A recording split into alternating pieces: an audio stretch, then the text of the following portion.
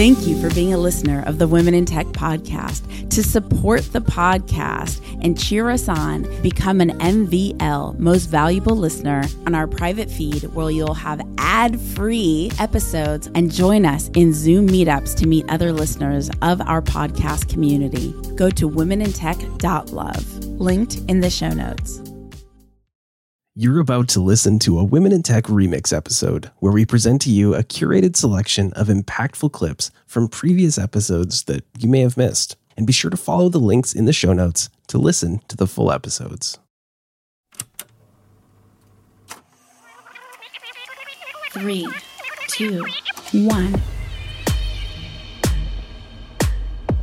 My name's Espree Devora, host of the Women in Tech Show. The show means a lot to me.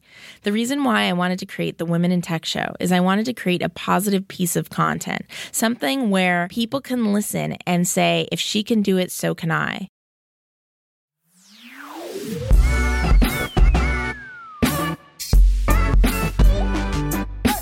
My name is Aarti Ramamurthy. I am an angel investor, product advisor, co-host of the Good Time Show. I'm based in San Francisco. I think what you said, makes a lot of sense. Look around you physically. I think a lot of people, especially in this world of creator economy, they start thinking about communities as this online first, online centric entity. And that it's true, but it doesn't always have to be just that. It's not exclusive. You can just look around physically in your neighborhood. How do you support your neighborhood? How do you support your local stores, coffee shops, like you said? I think it starts there from like a local standpoint.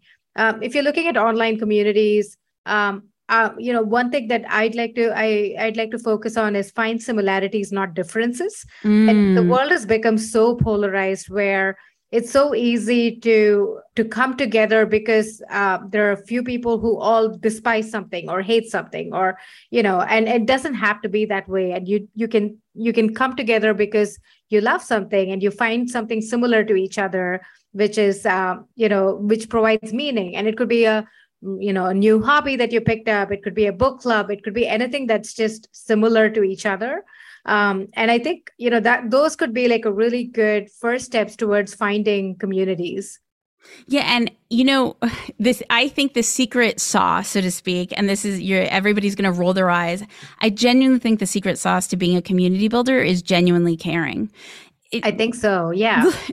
Don't look for thought leadership. Don't look for ego.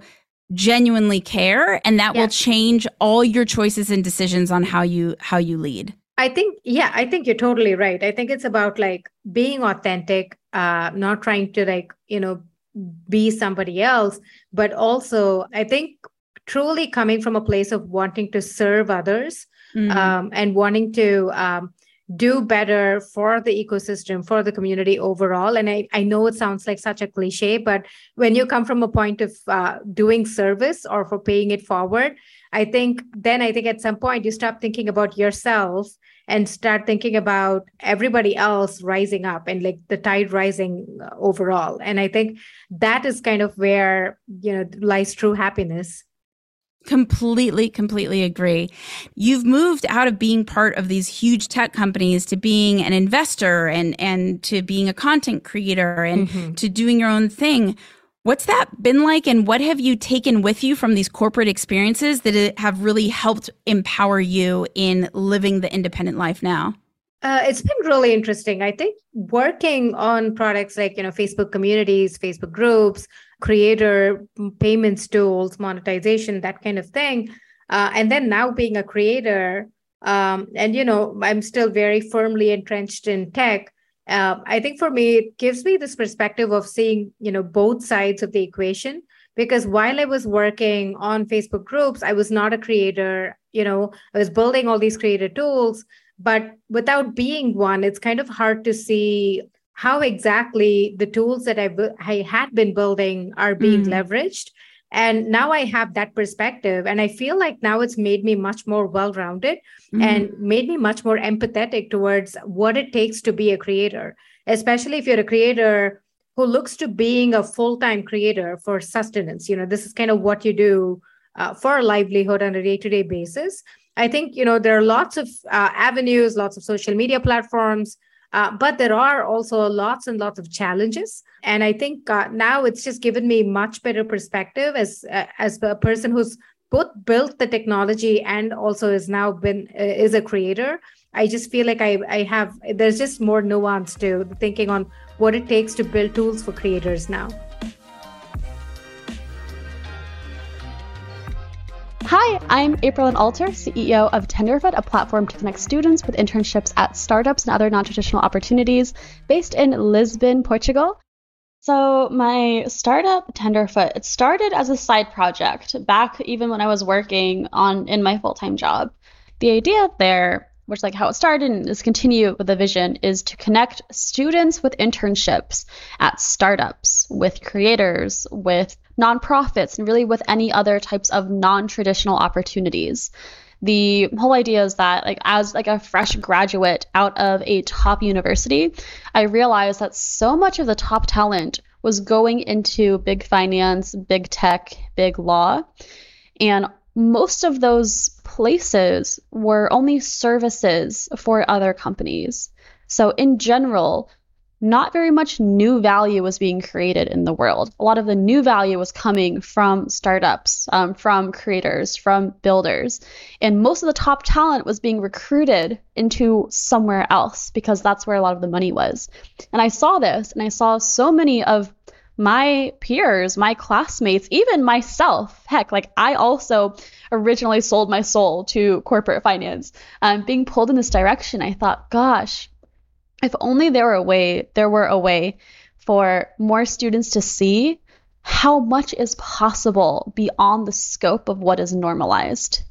And internships were a great way to do this because they're pretty low stakes. You can go to an internship, and if you love it, that may change your life. And if you hate it, hey, you know that that's not for you, and it was only a summer. That's okay.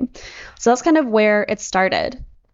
And what is it now? Why would we come to you?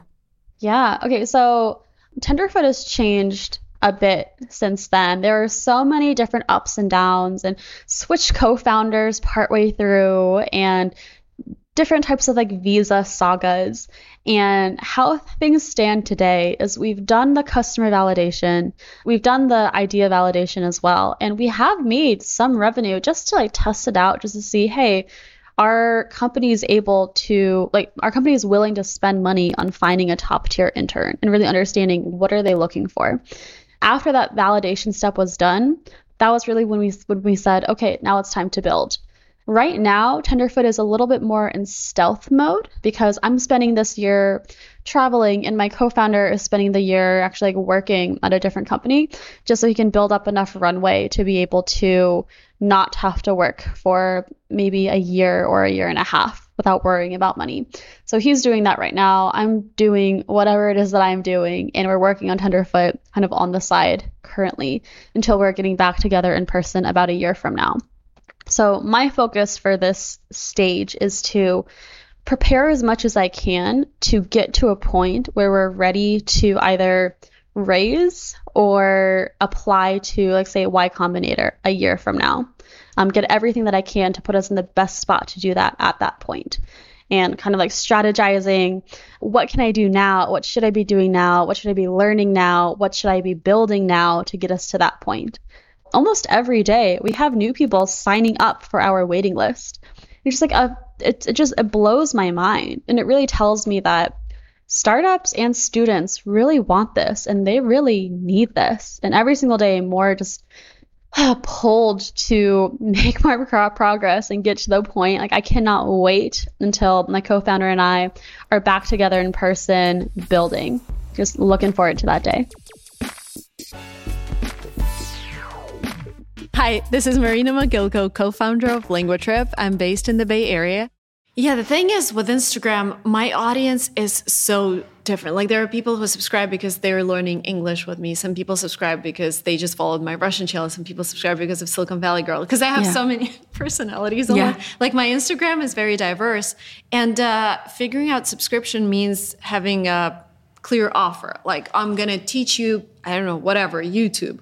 So I didn't have any clear offer because I don't have a specific theme on my Instagram. It's just documenting my life. Yeah. So people from different backgrounds started subscribing, and it was really hard to create content that would satisfy all of them. So I started doing live streams, Q&As, but at the end of the day, I realized I'm actually posting the same content that I would have posted to everyone, and why hide it behind the paywall? And so I just honestly told them that this is not working for me, and I will just start posting everything for everyone. But I think some people are still subscribed because they just wanted to support. And I like this, I would use it in this way, but if your Instagram it has a very specific topic, then definitely it could be replacing your course. It could be like replacing your masterminds or like paid group chat. Do you have a singular thing that led to the growth of your channel that you saw when you were just kind of starting out, and then you're like, oh, I did this and it really propelled the success of subscribers and views? For me, it's always telling a genuine story of how I did something, how I failed, just documenting, basically. I think when I try to create videos for the algorithm, like top 7 income streams you can build in 2020, I get bored and my audience gets bored. That's the thing. Sometimes you do them because... And I would say 70% of my videos, I love them, I'm excited, but 30% is discipline. Right. Because I try to create 3 long videos a week, and sometimes you're not in the mood, but I created the schedule for myself, which I'm really proud of. Yeah. But at the same time, I realized that sometimes I make videos just because I want to keep to my schedule. I think telling a genuine story is the best video ever. And can you share with us, so like we could leave this room and think, okay, I have a better understanding on how to craft an effective story. What's something you recommend we think about? I think every piece of content is already out there. And sometimes we're like, oh, I have this unique story, but then it actually comes down to something that people are already talking about. So it's all about just going out there on YouTube and Googling like how to take GMAT or like how to take HOVL, etc. Just putting the right title, I think it makes the whole difference. I remember I was doing a podcast with Ali Abdaal, and he told me something that was like so mind-blowing. He said he did a video about how he started writing online, and he titled it How I Started Writing Online, and it was about blogging, etc.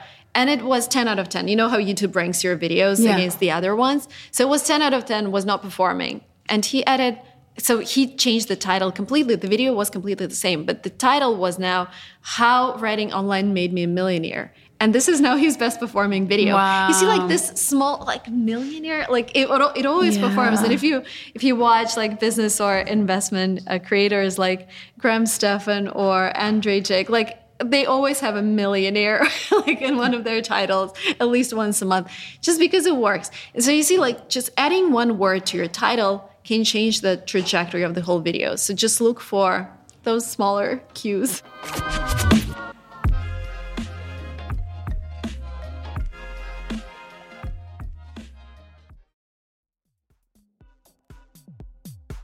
The Women in Tech podcast is hosted and produced by me, Espree Devora, with help from Janice Geronimo. Edited by Corey Jennings. Production and voiceover by Adam Carroll. and music from Jay Huffman Live and Epidemic Sound. The Women in Tech podcast is a wearetech.fm production. Thank you for being a listener of the Women in Tech podcast. To support the podcast and cheer us on, become an MVL, Most Valuable Listener, go to womenintech.love, linked in the show notes.